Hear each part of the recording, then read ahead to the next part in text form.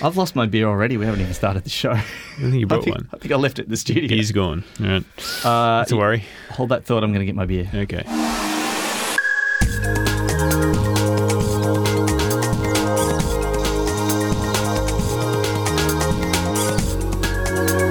G'day guys, welcome to the Purple Fringe. This is episode 9, Chris. We're nearly there to the Big 10. Yeah, we are nearly to the Big 10. What happens at the Big 10? We just don't know. Don't know. But anyway, this is the Purple Fringe, the show that talks about the high end of low-end digital media production.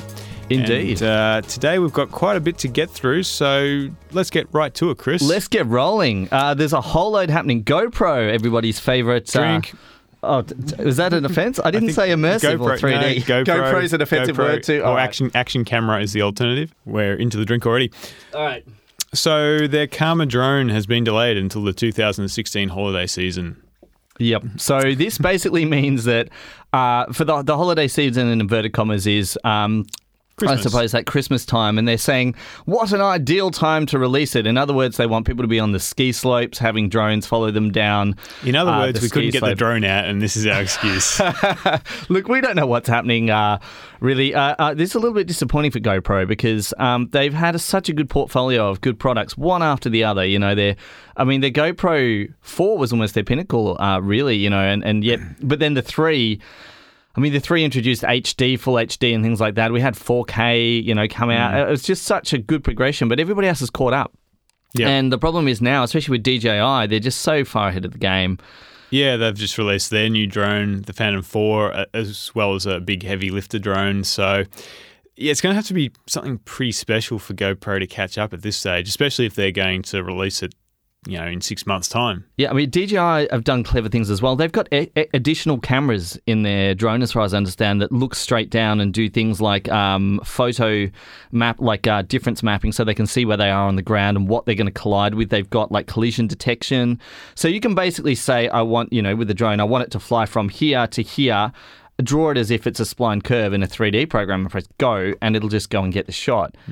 That's really clever. And it not only does it use GPS, but it also uses its own protection to not hit people or hit things. And it has no exclude zones or exclusion zones for airports and for heights and for safeties. It knows where public facilities are and things. Yeah, so you can't fly into the White House as they did not that long ago because they've updated it and knows where it is via GPS now. I think the only thing that GoPro possibly will have compared with DJI, and there's lots of other drone companies out there, is maybe price, because the DJI product's not super expensive, but also not super cheap. So maybe GoPro can compete on price, but based on their action cameras, I'm not sure that's really their strongest game, because GoPros they're expensive for what you get really these days compared with the competition that's out there. So yeah, unless they've got some incredible technology we don't know about, they do have price. There is a bit of a window there in terms of the market, in terms of the maybe close to sub-$1,000 drone if it's any good, but it hasn't been their strong suit in the past. Well, maybe they'll combine it with some immersive video. Goody. That's a drinking offence. Can't wait. Okay, next up, Canon announces a new top-of-the-line speed light and also a new EOS M lens. It's a macro lens. So let's start with the flash, which makes me depressed because I have plenty of what was, until very recently, previous top-of-the-line flash, which was the 600EX. So they've got a new version out. It is pretty quick to replace the old model, but I'm not too depressed because it's not a massive difference. They have boosted the recycle times, so basically what that means is it will flash faster. So up to 2 times. The 2 times comes with a bit of an asterisk, and that's if you're using their custom battery pack, which is basically 8 AA's in a box, from what I can tell.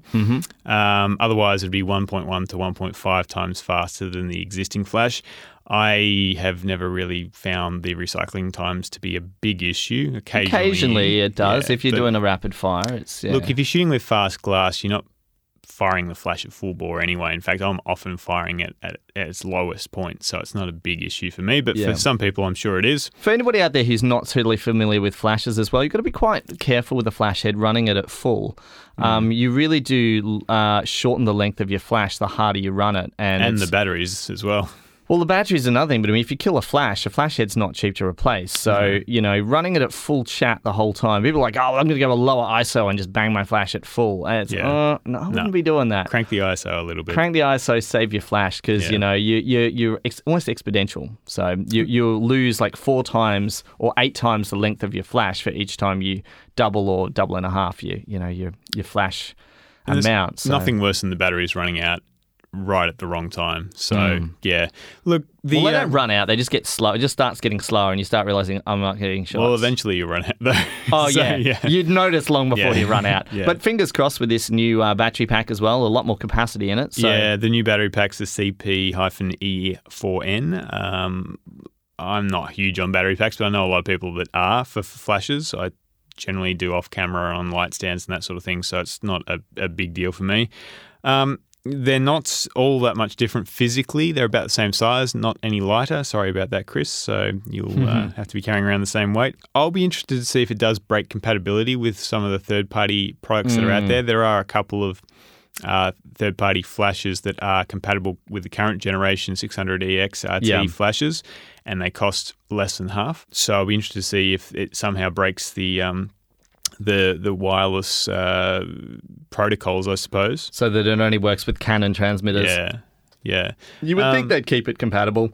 I hope so. Because sometime in the future I'll probably buy a couple of those.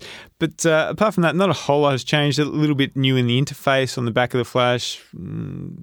Actually, now that I think about it, that's probably not a bad thing because the interface wasn't that intuitive. Even now, sometimes I have to sit down and really think about what I'm doing in order to change certain settings on the flash.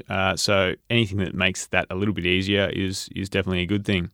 But apart from that, not too much to report, really. Brilliant. The other thing that was in the same sort of announcement was a new EOS M flash. So flash lens. EOS M is Canon's mirrorless camera line, which hasn't exactly caught the world on fire. I own one of them, but I own one of them because it was cheap. And I don't use it that often because it doesn't have an EVF. But the new ones do, and this looks like an interesting lens. It's a macro lens. It's a 28mm, which is pretty wide for a macro. Now, you got to factor in the fact that it is on a crop body sensor, so it's a 1.6 crop. So it's roughly around the 45mm, but even that's pretty wide for a macro. This is good. I mean, it has a few killer things into it that if you're thinking about someone who likes to take photos of small things, let's say a coin or a ring or something that's, insect of some description. An insect of some description. You really want to get down to that macro level.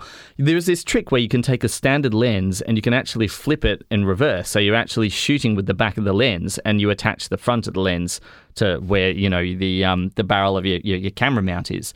And a lot of this is effectively, it has that built into it. But it has LED. The problem is getting the light in from either side. So it's okay if it's a bright day, but you'll typically be casting a shadow, which is then underexposed or is in exposure, and then you've got this ring that's just kind of, just blowing right out. And if you're at night and you're trying to get light in, you've got down light and you can't actually get light into the shot without bringing LEDs in. So this has LEDs built into the rim of the light on either side.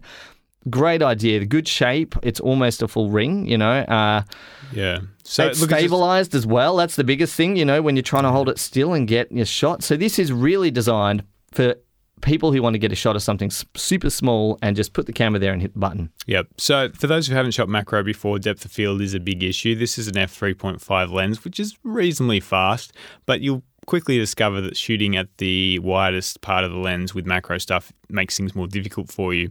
So generally you're stopping down, as Chris said.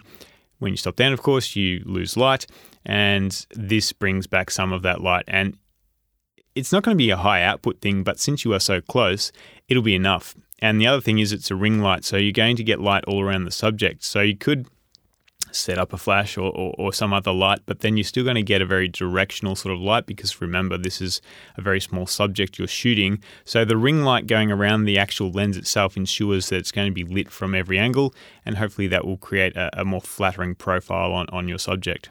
This is a bit of a revolutionary lens in my opinion. It's a pretty cool idea to have all of that in one lens. And at the right price, I think it's going to open up a whole new set of opportunities for anyone who wants to take shots of things that are small. Yeah. definitely. Next up on the list, a bit of a small thing, but interesting nevertheless, that is Adobe is reducing their Creative Cloud trial down to 7 days. So it was 30, now it's going to be 7. Oh, 14 just makes much more sense. I don't know why they've gone to 7. I mean, I understand people every 30 days who are just re-imaging their machine. Yes, I met a young lass the other day who said she just signs up for a new email account and downloads it all again. But I maybe a lot of people are doing that. People don't understand that you can't produce commercial work with a demo. Like, it's just not, it's not what you do. Yeah. That's illegal. It doesn't matter if it's a demo. Like, if you're refreshing your demo every 30 days, it's like, you may as well get a pirated version and use that. It's the same terms and conditions. You can't be producing professional output with a demo. It's a trial thing. And when you commit to it, as far as I know, as far as I understand anyway, that's when you can release commercial work. Is that right, or am I wrong there? That's been the traditional way of doing things, and I think it still stands. I haven't read the terms and conditions for a long time, but look, 7 is pushing it. I think 14 might have been a better compromise. The only thing I'm a little bit worried about, because I've experienced this, is when the subscription screws up with Adobe. Yeah, and when you go bush and you got no internet, and then you're fucked. Yeah. So, look, I have found that sometimes, it seems to be very hit and miss. Sometimes the subscription doesn't care. In fact, I accidentally went 3 months without renewing the subscription and nothing happened. I didn't realize until 3 months after. But other times it's been bugging me to say, you've got to sign up for this Creative Cloud plan. And I'm like, well, I'm already subscribed to that. So, yeah, look, in those times where you don't have internet connectivity or Adobe servers are having issues, which they do, I'd like a few extra days up my sleeve just in case. Yeah, I'm not cool with 7. 14, yeah. Yeah. Anyway. And also for students as well who are just using the tools very sparingly, 7 days isn't a lot to get up and running. You can't learn much in 7 days. So it'd be good if they had a little bit more. And also if their education pricing was a bit cheaper. Yeah. I think, some of the companies in the past have had really good educational prices, 3D Max and things like that. Yeah. The guys doing it behind 3D Max, Autodesk, their stuff is free, like all their stuff, and they own buttloads of different applications. And if you are a student, you can sign up with your .edu email and you can get all that for free.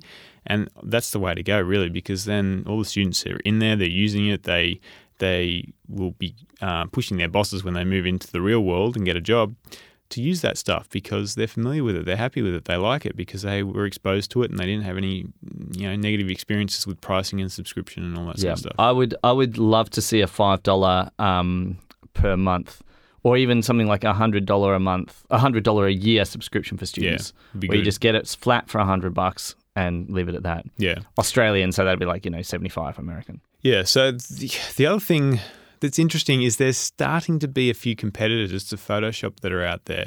So, in the past, it's been Photoshop or nothing, but there are a couple of really interesting applications out there, Pixelmator and I forget the name of the other company, but there's another competitor that's out there that's looking pretty good. So Adobe probably need to watch themselves, which is a good thing because up until now, apart from the video world where they've got No, but DaVinci. The video world, they've got competition.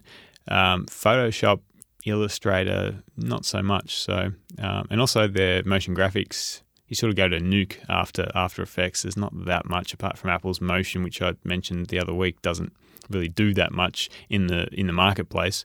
They don't have that much competition, so anything that can push Adobe, I think, is a good thing. Absolutely. Next up, this is a little bit different. It's not gear or anything like that or software. This is Amazon and their new video service. So basically, they've got what many people have claimed is a YouTube competitor, but it isn't really. It's a service that allows you to monetize your content, much like I guess YouTube does, but it's a little bit different. It's aimed more at the professional market, and they've come up with some interesting ways to sort of separate the professional market from your everyday mum and dad who are uploading cat videos. So look, the idea is that you can publish a video and people can pay for it, or you can get revenue from ads or other methods. The differentiator between the mum and dad uploading a cat video versus the professional people is closed captioning, which I think is an interesting one. Because mandatory closed captioning? Yeah. That's great. Yeah, look, it's something that normal people aren't going to do. and also Amazon can claim it's for the greater good. So I think it's a win-win from that perspective. Amazon's already got a great cloud backbone. One of the biggest things, of course, with hosting an online video site is the infrastructure behind it, and YouTube's obviously got that sorted out. I think they're processing, 400 hours of video per minute at the moment, so that's pretty incredible. Amazon also have a pretty amazing cloud presence with their S3 service, and they have the ability to spin up CPU cycles and all that sort of stuff. So they've obviously got enough grunt to throw at this thing. And also because they're targeting more at professional content, they're probably not going to have to deal with anywhere near the volume that YouTube does. So look, I think the closed captioning is a really nice differentiator between normal people and professionals. And the only other thing that was a bit different in terms of the sign-up process is it's definitely more business focused. So I actually signed up just to see what it was all about. And there's a lot of questions about tax and imports and all this sort of stuff. And there's even stuff about free trade agreements between Australia and America and how that will be taxed and all this sort of stuff. So it's a lot more daunting, confrontational, I suppose, than your standard YouTube thing where you sort of sign up and then if you want to monetize, you do that later, and even that's not that daunting. This is very sort of business language sign-up stuff. You're handing over your tax file numbers and this sort of thing. So it's definitely a different experience to what you'd have with YouTube. Did you fake it or give them your real details? I actually gave them my real details because one day, not right now, but one day I might want to use the service. And fair enough. I put in the real details. Just on the front of Amazon as well, they already bought Twitch, which is a game streaming / live program service. Yes. That was a couple of years ago, so they already sort of have a bit of an insight and a presence there already. And I mean, Twitch has already got quite a clever revenue system attached to it and some automated things for announcing when people have donated and the way it runs. So maybe they're trying to just, introduce some new services around there that are less game orientated. But, if gamers can put up with it and like it, anyone can deal with it because they're the first people to complain. So yeah. Yep. All right, next up. Sorry, gamers out there. Not all of you, just some of you are vocal. LG introduces a live streaming active lifestyle camera with LTE built in. So this is an action cam, Chris. Drink. Yep. Hang on. At least it's not an immersive action cam, otherwise we'd be sculling. Yep. Okay, Korean electronics manufacturer, of course, been around for a number of years now. I mean, LG made my very lovely TV OLED. Probably make the next TV I'll buy too. Yeah. They're doing some pretty good out there stuff, and this is You strap it to your head, and not only does it record on an SD card. It's not mandatory, though, Chris. Oh, you don't have to strap it on your head. No. You can strap it wherever you want. Yeah. And it sends to wherever you want it to send to you. So, yep. But the good thing is it records on an up to 2 terabyte, in inverted commas, really? SD card. I didn't see that bit. Yeah, up to 2 terabytes. So this is a fair bit. That's a lot of lifestyle. It's a lot of lifestyle. And it'll also stream it, straight from the phone to a telephone network or a mobile or a cell. 2 terabytes worth even. 2 terabytes worth of data on the fly, which is quite a lot. Yes. So this is great because, you can, especially for people who want to capture a live moment and stream it at the same time, think about the smaller, something like go-kart racing or someone doing something, something where you just strap a camera on and off you'd go. You can now do that, and even if it was a family trip or something like that, you could just have a little box that you hit and you pass around and, connect to something and, people can watch it. Yep, I personally can't see it, but I'm sure there is. Look, why wouldn't you have your mobile phone just to do that with a streaming program, I guess, with the camera facing forward? You would do that for some stuff, but, for specific action cam style, it is... Is it stabilised as well? I don't know if it has active stabilisation in it. No, I'm not sure. I can't see. It is quite deep in terms of the form factor. It's a lot deeper than a GoPro. It's more like the Contour sort of things. Yeah. It's sort of a long, like the Lytra cameras. So like a sort of little mini microphone kind of. Sony's action cameras were a bit like that for a while. Yeah, this one's very square though. It's sort of like it's square form factor, but barrel. Extruded, yeah. So, look, in terms of the tech specs, ultra high definition at 30 frames a second, 12.3 megapixel photos, 120 frames per second in HD. Those specs seem to be sort of the go-to specs for lower end ultra HD cameras these days. Waterproof for half an hour at 1 meter depth. Will it transmit? Will it transmit 3G or LTE at that depth? We're not sure. No, it won't. It won't? Okay. That's that's just using every bit of... Good to know. Transmitter. Yeah, you get a little bit of coverage of rain on a bit of a sheet over the top of your tent and your radio stops working. So anyway. Shipping first in South Korea before rollout elsewhere. It does have built-in Wi-Fi, so you could actually use this more as a home security sort of time-lapse camera. I think the Wi-Fi makes more sense than the 3G or LTE personally. I'm not sure how often, unless you had some massive data plan, I'm not sure how often you're going to be streaming via LTE. But hey, it's an interesting thing. It reminds me, I forget the name of it, and I'm kicking myself now. There was this camera I saw the other day. It was the most niche-y camera I'd ever seen. It was this very friendly-looking thing. It almost looked like a frog. It had 2 lenses, so it was a 3D camera that would stream live. So the examples were a child's birthday party, and the way they suggested that you'd see it would be via a VR headset. So they had grandma put on a VR headset to view the child's birthday. I'm already drinking it ahead. There's so many drinking offences in that sentence. Nichiest camera I have ever seen in my life. It's fantastic. Yeah. Well, look, this thing looks like it'll be good. I mean, but what are you going to use it for? I mean, there's only a handful of things. Like, it's going to be something like, look, my love, I'm about to go down the skiing fields. And then you turn it on and you go for a ski and hopefully don't fall over. And then what do you do at the bottom? Like, turn it around. There we go. Yeah, that was but great. it's not two-way. It's only one way. Or, I mean, for things like, honestly, things like demonstrations and where you're getting live feeds from things that are unfolding, and even news story people who want to, honestly, clip it to your camera as a journalist when something's unfolding and just keep your camera sort of pointing forwards or whatever. It would be an interesting feed potentially, but something where it's strapped to your head. I'm not sure I need to see motocross live. I can see it after the fact and still be impressed. It's a cut. And this whole thing of just television that's broadcast live, from a webcam sort of situation. Yeah. I mean, it's the only thing I can think of is I have followed certain situations where people have had live phones going, and it's been interesting to watch. But that's a live phone. Why do you need a live action cam? Apart from the shot that they're marketing it with, which is someone going down a sand dune. Yeah, I don't know how much LTE on a and for the camera's news stuff, sometimes it's important. But I met a guy who used to be a producer at Channel 9 the other day, and he basically said to me, "I can't believe the shit they put out on commercial networks these days." So I don't know. I think we go back to the quality, not quantity thing. We don't need live stuff just for the sake of it being live. Yeah. I'd rather it be distilled and someone half an hour old or an hour old. Yeah, exactly. You can cut stuff pretty quickly these days if you're keen. So anyway, interesting, but probably not anything that's going to win them much market share back from GoPro. Drink. It's GoPro. Anyway, so next up, YouTube Red, which sounds a bit strange as a name, I think. But anyway, it's available in Australia and New Zealand now. What is YouTube Red? I haven't actually read about this yet. Oh, okay. So YouTube Red... We're the first, us and our partners across the ocean in terms of New Zealand, we're the first to get it outside the US. YouTube Red, the reason it's on here, it might seem a little bit weird at first because we're talking about media production and YouTube's more often a consumption thing. But YouTube Red is a way for you as a subscriber or as a user of YouTube to view the content without ads.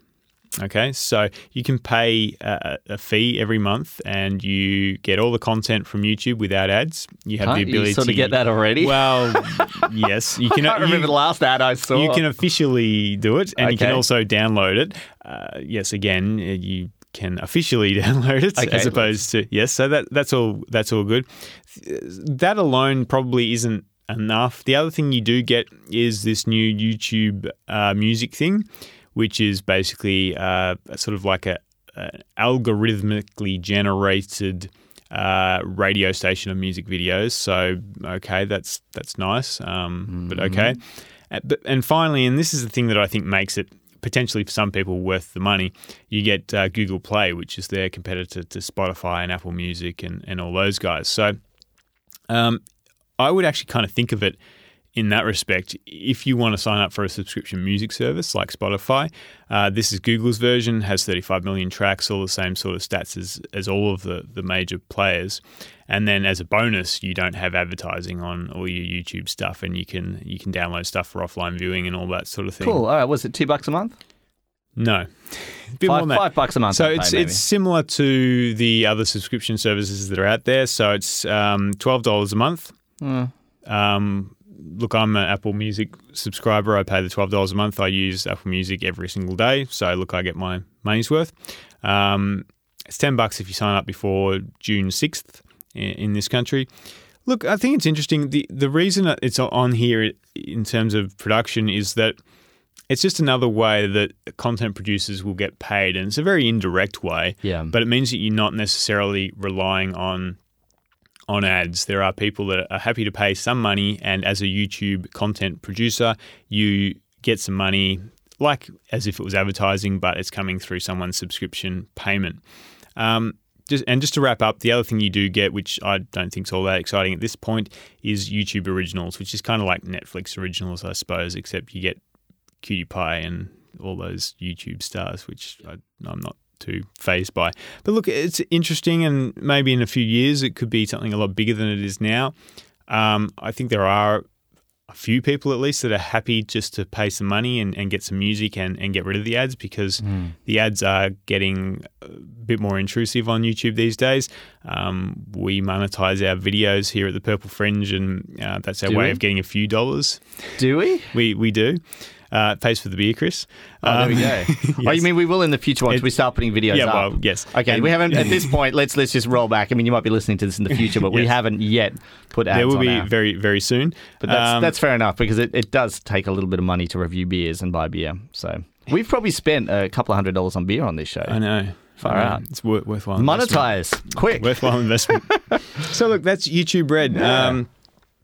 Don't know if I'll sign up for it, because as I said, I already pay for Apple Music. I'm happy enough with it. But if I didn't have that sort of subscription service, I might be tempted. Yeah, fair enough. All right. So that brings us to the end of the news this week, Chris. Yeah. Now, we have a topic that you've been dealing with quite a bit in the last few 24 days. hours, yeah. The last, right before the show. So this is the concept of stock. So let's talk about why you would need stock. Well, if you're making a soup, often you want some stock. Super comment, John. Oh, damn. That was pretty terrible. I apologise. That's a double drink offence. Yeah. Look, stock, you always want to avoid it, but sometimes it's inevitable that you just can't get a shot. Or you can't be asked. Well, it's not often that you can't be asked. Either you gave it a go or you just can't get the shot because a time of day or location, or just, it was a flying shot over the city or something like that. Stock, let's back up a little bit. Stock. For those that aren't familiar, is material that's out there and it's available for people to use. And it's sort of like generic stuff that's already been shot, and you can take that and put it into your own material. And generally you pay something for it. And it's sort of a generic shot or generic sound effect or a piece of music or a vector graphic or whatever it may be. There are lots of different types of stock. Yeah. And it's typically, as a filmmaker or corporate shoot or video, or whoever you are, you drive yourself to try to capture the entire story when you shoot it. I mean, that's part of, sometimes the funnest shots and the best shots that you shoot are the incidentals that fit in between, or establishing shots and things like that. Sometimes it is a dirty, rainy day and you just cannot capture the shot, or it changes, the story changes, and you suddenly need a shot of a field driving past a view of fields. You have a kid looking out of a window from a car that the director decided, I'd like to put this in. And it's like, well, we need to suddenly show what the kid's seeing from their point of view.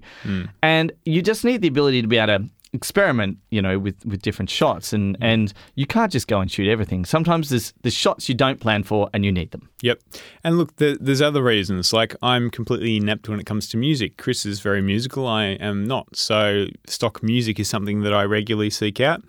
And look, there are other reasons as well. Sometimes you just don't have the budget. So a client wants something that looks gee whiz, but they have $1,000 to spend. How do you do it? Well, stock might be the answer. But it also might not be, because as we will talk about, you'd get maybe 2 shots for that if you're lucky with some services. Yeah. But this is the discussion we're going to have. You've got a missing shot, you've got a missing sound effect, you've got a missing piece of music. What options are out there? Why do some cost $99 for an entire year of unlimited use?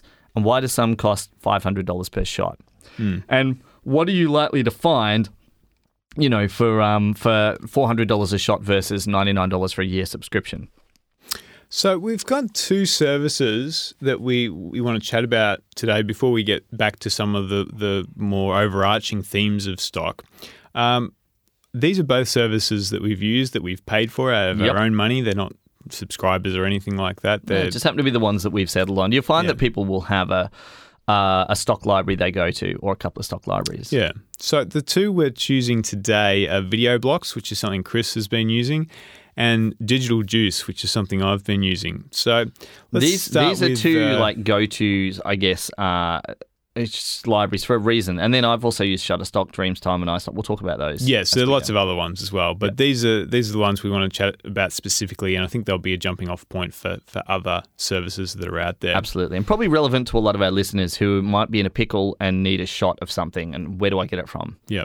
So let's start with VideoBlocks. So this is something you've been using, Chris, for a little while. And I got it purely because it was $150 for a year subscription, and there was at least 4 shots I needed for a job on there. And I was like, you know what? I'm just going to sign up. Yeah. And for that $150, that's going to just save. It's just going to make my life a lot easier. They do advertise quite heavily. I was very close to signing up for the service. I didn't in the end, but they chased me around the web. They often give deals, which I think they always have deals. I don't think you ever pay full retail, so to speak. But look, they're a budget service, and they have good points and bad points. So what are their good points, I guess, Chris, to start with? Well, I guess that you can easily just say to a client, well, look, these are the shots that I want, that we're looking at, and you can send them a whole load of links and they can click on them without signing up or anything. They'll just be able to see them instantly and say, oh, I like this one or this one or this one or this one. It's good. The problem they have is they advertise themselves originally as a big, massive compile of stuff that a lot of, I guess, freelancers could just put their spare shots in. There's a lot of them that look a bit holiday shot-ish. They're just not super high quality, or it's like someone's shot a whole load of stuff and then it's all their B-roll. It's all their second kind of shots, at secondary versions and takes they put up there. It's not all that high quality, and some of it doesn't have, it's not super sharp. Most of it is HD, but it's not always full HD. Sometimes, you can tell it's sort of been blown up.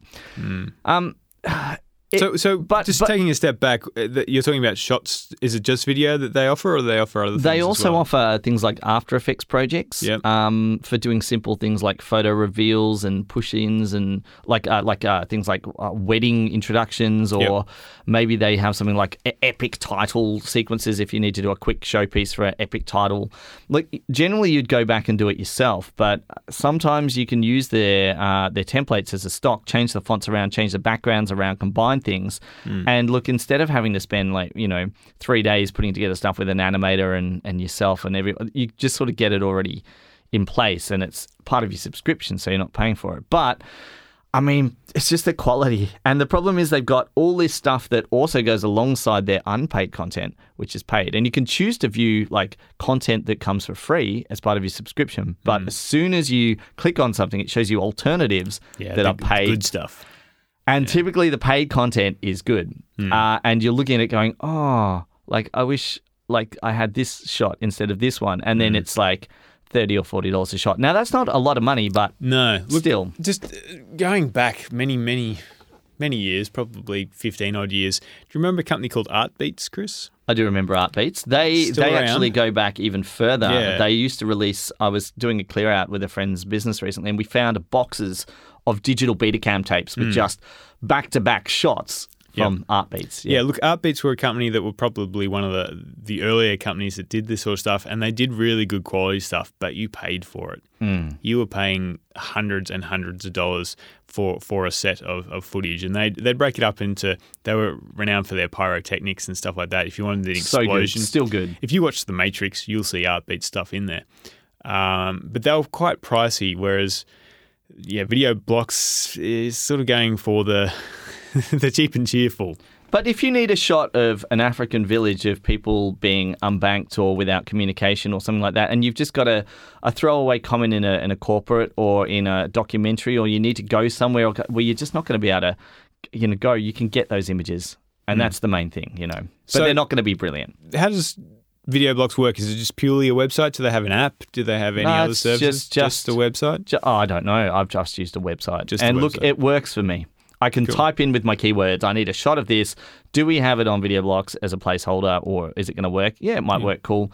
Maybe there's something you have to pay for that's watermarked. But you can still download the watermarked versions, put them in there and just tell your client it's like $30-$40 a shot. Right. And have you found the download speeds?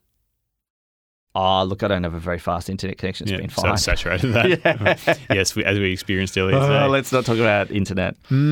All right. So, look, I've been using Digital Juice. Now, They've been around for a while, they Digital have Juice. been, yeah. Look, I don't know if they're as old as Artbeats, but I remember back when I was a teenager looking at the Digital Juice stuff and going, oh, that looks really cool.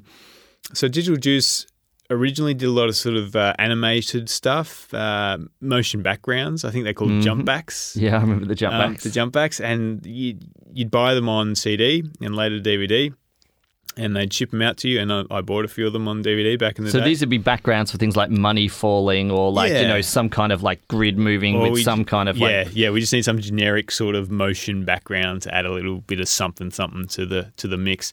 So look, they were good, and they were not cheap, but they weren't expensive. They were somewhere in between. $250 a volume kind of. Yeah. And look, they also did gear as well. Like they did bags and jibs and dollies and all that sort of stuff.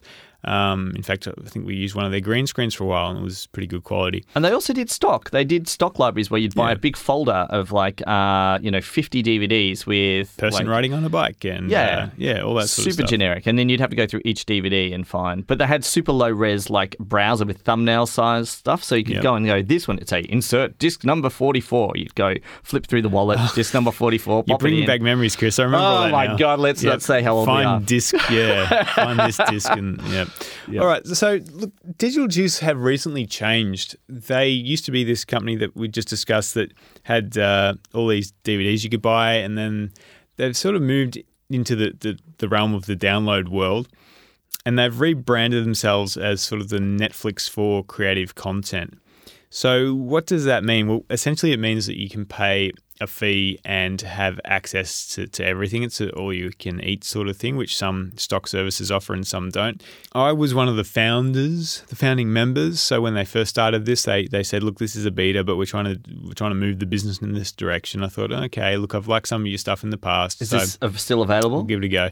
Yes, which is actually a worry. Whenever a founding sort of membership goes on for more than a year, I start to think, well, maybe something's a little bit wrong. And the other thing that makes me worry is they are now offering, when I did it, a sort of a fee, and then they said, oh, you can upgrade your membership so you don't have to pay monthly. Here's another fee.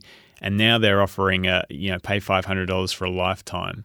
Wow, lifetime. That's like Fruity Loops. Yeah, except what happens in 10 years? Where's their revenue stream if everyone does that? So, look, there are a few things that make me a little bit nervous about their business plan. But in terms of the content itself, I've sort of struggled a bit, Chris, to correctly identify what I truly think of it. And then I saw, what was it called? It was Dashcam Videos 2 or something on some station late at night the other night. And I thought, this is sort of the perfect indicator as to the level of stuff coming out of Digital Juice. And I don't necessarily mean that as a bad thing. It's this stuff that it's non-offensive, it's not edgy, it's not new, it's not hip, but it looks fine.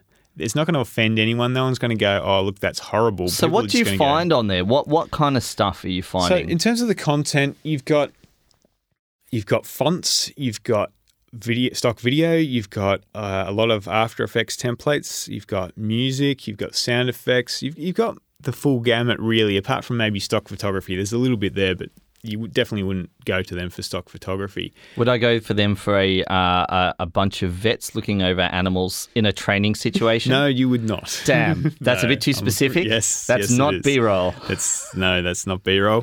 They wouldn't have that. Look, what they're good at is After Effects templates, Yep. I think, and motion backgrounds. So if you go, look, I want an awards ceremony, doing a corporate awards ceremony, I just need something that looks, sparkly and fantastic. Show me what you got. You go there and they'll give you a set, and there'll be 16 or 8 or whatever different versions of a particular style. With sound and everything? Yeah, well, potentially. You'll go in there and you'll stick in your own bits of text and render it out, and the client will be happy and it'll look okay. And I think that's really where they are. They're fantastic for those sort of corporate gigs, maybe church videos, all that sort of stuff. But I don't think I'll be subscribed for that much longer because it's just not up to the standard that I really want in the work that I'm doing. It's just not there. Again, it's non-offensive. It's the vanilla ice cream of stock. Yeah. And they do things really, really well, but it just looks like stock. Yeah. And that's the trick, is trying to get shots that don't look like stock. It's so tricky because, when you're sitting with someone and they just quote something that's from another video. They go, well, I want something that looks like this. And they'll link you to a YouTube video and you'll just be looking at this piece of footage, which is specifically shot by a really professional bunch of people on a high-end camera, and he's like, yeah. And you're watching a jib arm move with like a camera that's pulling a depth of field and doing something. You're like, that shot costs $70,000. But look, Digital Juice, it's an interesting one. The thing that probably tops it off for me is that it's not a website; it's an app. Wow. And look, Digital Juice always had an app, or at least they've had an app for a long time. They've called it the Juicer, and the Juicer has been this thing which basically takes their proprietary, I imagine, files and outputs it, transcodes it, or does uncompresses it and encodes it, whatever you want to say. So you can go, okay, here's some stock explosions. I want to export it as a QuickTime ProRes 444 with the transparency as a separate file, and it gives you all that power, which is really good. Or I want it as a series of JPEGs or whatever. So the transcode options, I guess, are pretty good, but a couple of things in their new version, it's not multi-threaded, which may not sound like a big issue, but when you're sitting there waiting and you're seeing your CPU using one core, it's bloody frustrating. Wow, that's an oversight. Well, even for encoding. Yeah, and the other thing, it's not even encoding. The more frustrating thing is when you're downloading. So it is all you can eat. So you go in there and you go, oh, there's 16 different videos in here. I want to grab them all. I'm sorry, you can only queue up 8 at a time. Okay, all right, I'll load up 8 and I'll start downloading. And the thing that I found, I'm on a reasonable internet connection, is my downloads often finish before each of the finalization, as they're called, things happen. So once it downloads, it sort of does this processing to get the file ready. And I'll have a queue of 8 videos and I'll be held up by the fact that they're still doing this finalization process.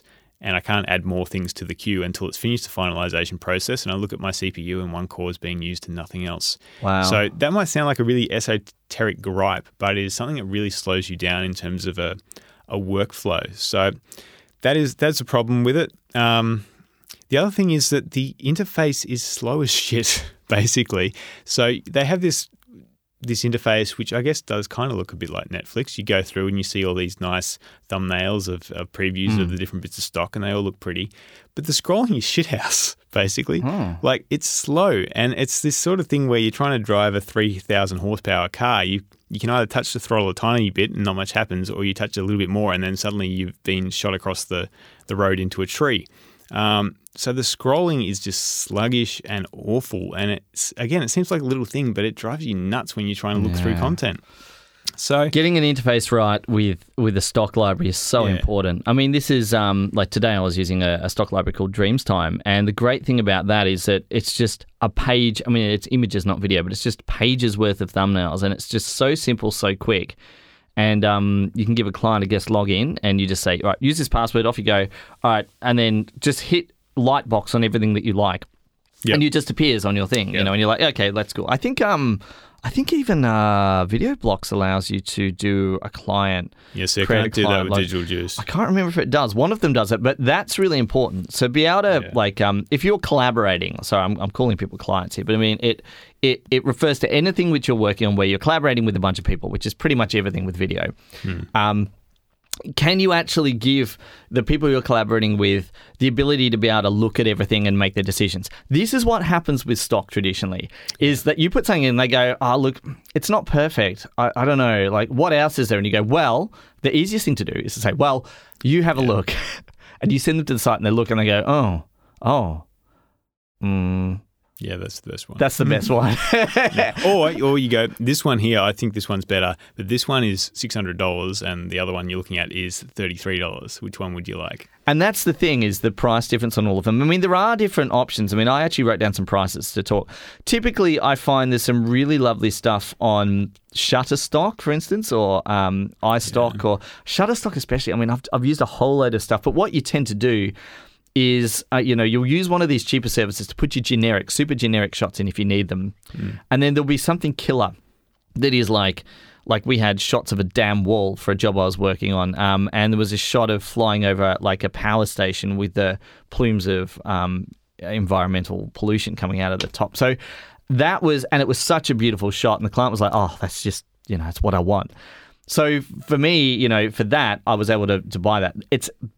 This is the problem. They charge credits in inverted commas. Everything is a credit. Yeah. What the hell is a credit? Yeah. What is this, your own freaking currency? And they do that because they don't want to have different prices from different units all over the world. So they kind of charge you whatever your country is for credits, and you pay for that.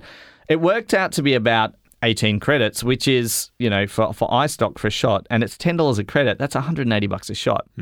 And I was looking at a whole lot of shots the other day in iStock, and they're all about $180. Yep. And, this is the point where, okay, if you've got 6 shots or so, then it's cheaper for you to go out and shoot it yourself, and at least you've got your own options. It depends what they are. And it depends also what they are. But not exclusively licensed. And this is the other thing. What is the license? So, the license is you get to use it and you get to, put it in your production, but everybody else does as well. Yep. And, you sort of explain that to a client. And the problem is I've had clients who've come out and seen stock imagery in other things and gone, I was watching this show the other night and I noticed it's the same shot we use. You're like, yeah, well, it's probably because it was the best one up there. Yeah. But we paid, $180 for that shot. Shutterstock, again, is about $110 a clip. So you might ask, why are we going to spend $110 a clip when for $100 or $120 a year, you can get access to something like VideoBlocks? But it is those killer shots that are really good. Yeah. And sometimes you've just got to pay for the money. And this is where, if you get, the more specific it is, like if I want a video clip of the Melbourne, horse racing, something or other, like Melbourne Cup, blah, blah, blah, blah, blah, of something, and you'll find a shot from a site and you'll be like, I found it. And it's $500-$600 a shot. It's someone who I wanted a shot of an anonymous baby hand on the edge of a cot. Yeah, $600. Yes. There you go. So, but it was the perfect shot. It was right? the perfect shot. And if you were to set that up and play around, it would take a day, and having to organise a baby and a parents and things and lighting and the rest of it. So babies in the so it's one of those things. Again, it gets even harder. I mean, and this isn't really stock, I guess, so much as licensed shots. Just to open the world of this up to people out there who have never come across this. I worked on a documentary a few years ago that was about the 1956 Olympics. And in particular, there was some really iconic imagery in there and some things that had gone down. And for us to track down some of the stuff was so hard in those images, because even the newspapers and things never actually, they just reprinted stuff. We eventually tracked down the original, negative, or it was a positive. It was actually shot on slide film on a medium format camera. We're really lucky. But it was sitting in an envelope in some archive facility somewhere in Massachusetts, and we managed to find it and get it and rescan it and retouch it, and then we had the best quality version of the photo that was ever captured. But that journey is so damn hard. If you want specific stuff, trying to track it down to its original source, the problem is, especially on a documentary or something, is people and directors and people you're working with tend to actually say, well, I like this shot. Can we just use this as a placeholder? Yeah. Placeholders are dangerous. Bad. Yeah. They're not bad. They're good because it shows the vision, but then they're bad because you've got to match it up, and you can do some color stuff and things to match color. That's not a problem. But to get the same shot, I mean, And you've got people dropping stuff in from movies and we had a whole load of other documentaries that stolen stuff from, well, not stolen, but taken it from for the, what we call offline, in inverted commas, the version that we were using to get the concept down. And then it was down to me and Beck. I forget Beck's last name, but she's this amazing stock library a woman who just goes and knows all of the stock library sources, like from ABC and NBA and who are the guys in America, NBC and CNN. She's got contacts with all over the world and everyone.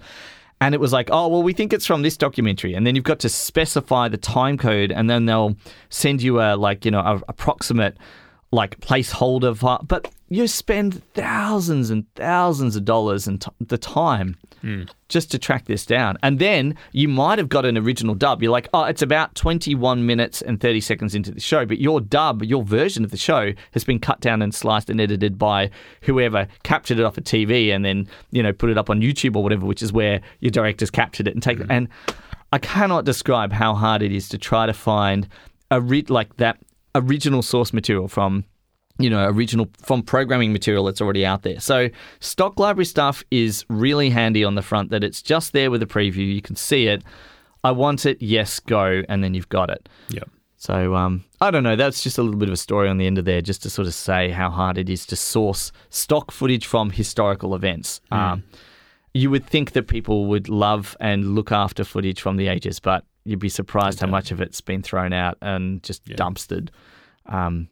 Hopefully that'll change a little bit going into the future, because we are seeing services like Getty Image and the guys actually capturing events and putting it in there for stock libraries. And you think, oh, why are these specific events all coming up as stock footage? But, gee, I tell you what, super useful.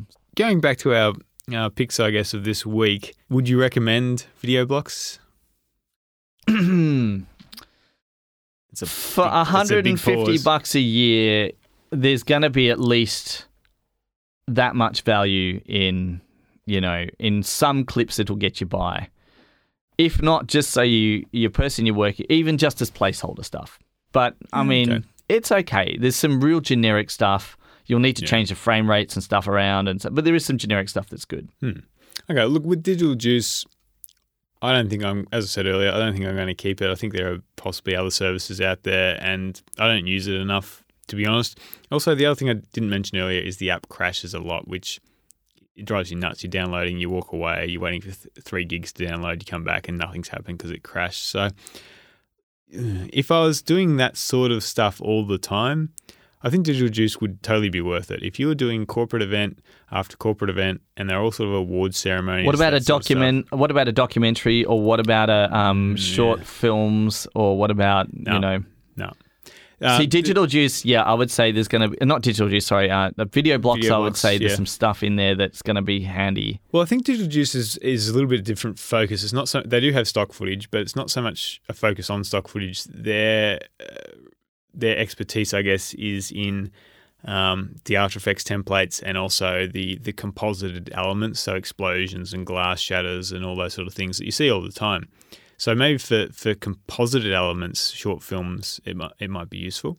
But otherwise, I think it's award ceremonies and lower end TV and that sort of thing that it's going to be most suited for. They do have some music. We used it, Chris, many years ago on a project. They had some good alternative music, which I thought was quite excellent, really, for what we paid for it. But the music these days just sounds so generic, and there are much better options out there. You get what you pay for, I think. I mean, VideoBlocks, maybe you get the odd bit of bonus material, which is good, but still, if you really want, I think even with services like Audio Jungle, if we're talking about music, and in the Envato service, I mean, there's some good stuff up there as well. I mean, but often you'll find do yourself a favor one day and jump into a proper stock library and check out, like Beatbox or there's one we're using recently, and it's just there's some stuff you find, and it's like, oh, okay, this is good. And it might be $110 a track, but think about your time and your effort to how much it would be to get a musician to record and lay it down, even just getting them in the studio and covering studio costs and things like, There's some great, really high-quality stuff where you're like, wow, this is right up there. And my go-to has been the Music Bed, and I use one of their tracks as my demo reel track, and I think that they're good. But the music is actual, as I like to call it, real music. It's the sort of stuff you could buy in a store or download on iTunes if you paid for it. And there is a big difference between that and just the sort of generic, cheesy, corporate, synthy stuff that you might get on some of these lesser priced stock websites. So as you say, Chris, you get what you pay for, definitely with music. And the biggest thing is, what are the license terms? You really need something where you can hand it over to your client, or hand it over, or finish it as yourself, and not have to worry about, if it's going to go on TV, or if it gets a screening at a festival, or if then somebody takes it up, you get an offer that you want to put it on, a special service linked to something. You don't want to have to worry about paying for it again, or having to tell them, well, look, you're going to have to report back to these people and do this with music. Usually there's leeway for that to happen. I mean, there's nothing wrong with filling out a proper APRA form and everything, and having those people credited and paid for. But the best thing is if you don't have to worry about licensing. Yeah. Licensing gets so complicated. I think most of the companies are realising that, and they're a lot more laid back. In fact, I read a company's FAQ the other day and burst out laughing because they were so laid back about all that sort of stuff. However, for the most part, any new company is going to give you a pretty broad license, and they're going to give it to you in reasonably clear language if you're not going to be covered. And broadcast is generally the big one. Most stock companies will give you the whole streaming license these days, no problems. So whack it up on Vimeo or YouTube. It's as soon as you get to broadcast, it can sometimes be a bit of an issue. But most of them will cover you for the sort of stuff we're generally doing in terms of the high end of low end production. Sometimes we're jumping into broadcast, but the price difference is kind of like $30 versus about 140 or so 100. So it does go up significantly, but it's nothing you can't manage. You've just really got to just keep a spreadsheet of what you've used. I know that sounds boring, but it's always worth, with any project, just saying stock elements and having a list. There. Now, look, some people might be not necessarily at the higher end of low-end media production. They might be at the low end of low-end media production and can't afford music. So for those people, there are a couple of things out there that I've suggested in the past, especially for students. So the Free Music Archive, FMA. I've got stuff on that. Yep. Okay. Well, there you go. There's someone called DJ Lang, and all my students ask me if I'm DJ Lang. But no, despite having the same name, I'm not DJ Lang. Anyway, look, that's a good starting point. A lot of stuff up there is Creative Commons. For those unfamiliar with Creative Commons, it's a license that people can use to distribute their work with some conditions. Things like it can't be used for commercial purposes, or it needs to be credited with the original artist. So it's a way to sort of give your stuff away for free, but still have some control over it and some integrity and some credit, I suppose, when people use your work. So a lot of that stuff is Creative Commons, but it's a good starting point for those who can't afford to pay for music. There's definitely some crap on there, but there's also these days a lot of good music up there as well. So if you can afford the time, and that's really the big thing a lot of the time these days between paid stuff and free stuff, is how long you're willing to invest in just sitting there and listening to tracks. If you can invest the time, FMA is a good place to start, I think. No, Free Music Archive, the people who run it are really cool too. I've actually met some of them. Right. Well, look, the other one is interesting, and that is the YouTube audio library. Have you ever looked at that, Chris? Oh, yeah, the one that comes with it, yeah. Well, so it's YouTube have already pre-licensed a whole load of tracks. Yeah, so there's royalty-free stuff in there, and that's what it traditionally was just tracks you could download for free. And look, they were pretty generic, but they're okay if you just needed something in the background. As long as you use it on YouTube, it's okay. Well, this is interesting, Chris. I have gone through their license, and I have gone through their license with lawyers in the room, and it doesn't actually sort of stipulate that anywhere, that it has to be on YouTube. Ah. So you need a YouTube account to access the YouTube music library, but there is nothing in the license that I or the lawyers I've spoken to have found that says you actually have to upload it to YouTube. Ah. But anyway, that's just a bit of an aside. So the YouTube audio library, they have some sound effects, again, very generic sort of ones, car tires screeching and ducks quacking, that sort of thing. But they have some music which, if you just want to whack something in the background, some of it's actually okay. But interestingly enough, they've also added a bit of Creative Commons stuff now. Again, you need to attribute it properly, but they're sort of bringing that into the mix. And Vimeo have their own version of this where they have free tracks, Creative Commons tracks, and even some cheap tracks as well, so like $2 for a use case. So if you don't have a lot of money, those are three places, the YouTube Audio Library, FMA, and the Vimeo Music Store, that you can maybe start out and get some stuff that's reasonable in terms of quality, not amazing, but reasonable, without spending a whole lot of money. Yeah. Otherwise, just talk to your local bands and your friends and people and, You'll be surprised that people will, if you, give them something a little bit in return, maybe offer to make them a music clip or something like that. I mean, you can do some great barter trades. And give them something in return. Don't just say you'll get exposure. There's nothing worse from a musician than, oh, wow, I'll get 30 YouTube hits. That's not exposure. Give them something a little bit more. Give them something back, and they'll, or even just like something like go into a jam or offer to cover a gig. That's... Or a 6-pack of beer. You'll be surprised what struggling musicians will do. Yeah, beer's a really good bargaining token. Talking of which, let's end this show. What have we got? We today have the Atomic Pale Ale from Gage Roads Brewing Co. Yeah, I've already been through a 6-pack of this at a party a couple of weeks ago, so I'm quite familiar with it. I love this beer. Look, the reason I picked this one up, Chris, is because I've had their mid-strength beer. And as you know, light beers suck, and mid-strength beers generally suck as well. But it's quite a hoppy mid-strength as far as I understand. Yeah, and so it sort of has Gage Roads, I think, is the best lower alcohol beer that I've had. So I thought we'll give this one a go. And as you say, you've had it before. Nice hoppy edge. It's got a sort of sour sort of side to it that I quite like. Look, to be completely honest, it's nothing amazing. It's just a good quality beer, I think. Yeah. Oh, I really agree with you. It's the Atomic Pale Ale. It's green and yellow. Yellow logo. I mean, it's of course Western Australian. We do tend to talk about a lot of Australian beers on this show because we make reasonable beer. And that's what's stocked. We will try to get onto some more international flavors in the future. But yeah, this is brewed by Fussy Bastards, according to the back of the label. Well, the front says the Gage Roads Brewing Company. So dry hopped and unfiltered. Yeah, I'd give it that. It's clean. Again, it's not amazing. It's nothing particularly different. It's the sort of beer that you totally drink every day of the week. Would you seek it out though? Look, I'd probably, if I was going for something that's hoppy and quite out there, I'd probably go for something that's a bit more IPA orientated and has a little bit more edge to it. But look, I would happily drink that. You'd see it on the shelf at a small bottle, you have a whole lot of options. You go, yeah, I've had that before. Is it a reasonable price? I'll check my watch. Yeah, because you used tap and pay, didn't you? $19. There we go.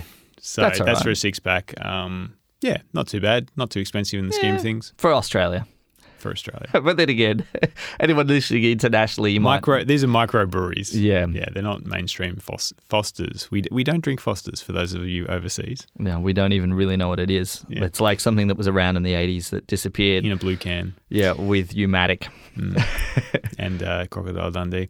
Oh, no, he works in this building. There's a poster of him right there. I'm looking at him right now. Excellent. Thank you. I enjoyed your movies, apart from the third one, which was rubbish. You should have stopped at number 2. Well, you should watch everything else that this guy. How you doing, Dean? That's just what Parker's directed, because he's directed at least 3 documentaries. Ain't it fun when we're sitting in a professional studio and people say that? And people walk past that window. Talking of which, we'll talk to you guys on the next Purple Fringe, whenever that'll be. Yes. So, again, you can always get in contact with us via our Twitter account, which is TPF Show. So feel free to give us an @mention and we'll get back to you. If you've got any questions, we'd love to chat about them on the show. Otherwise, join us next time when we discuss the high-end of low-end media production. And I've just got an FS5 that's arrived, so we might have to... We'll have something to talk about next week. Something to talk about when I unbox that. Yes, indeed. Fun times. All right, guys. We'll see you soon. Cheers, buddy.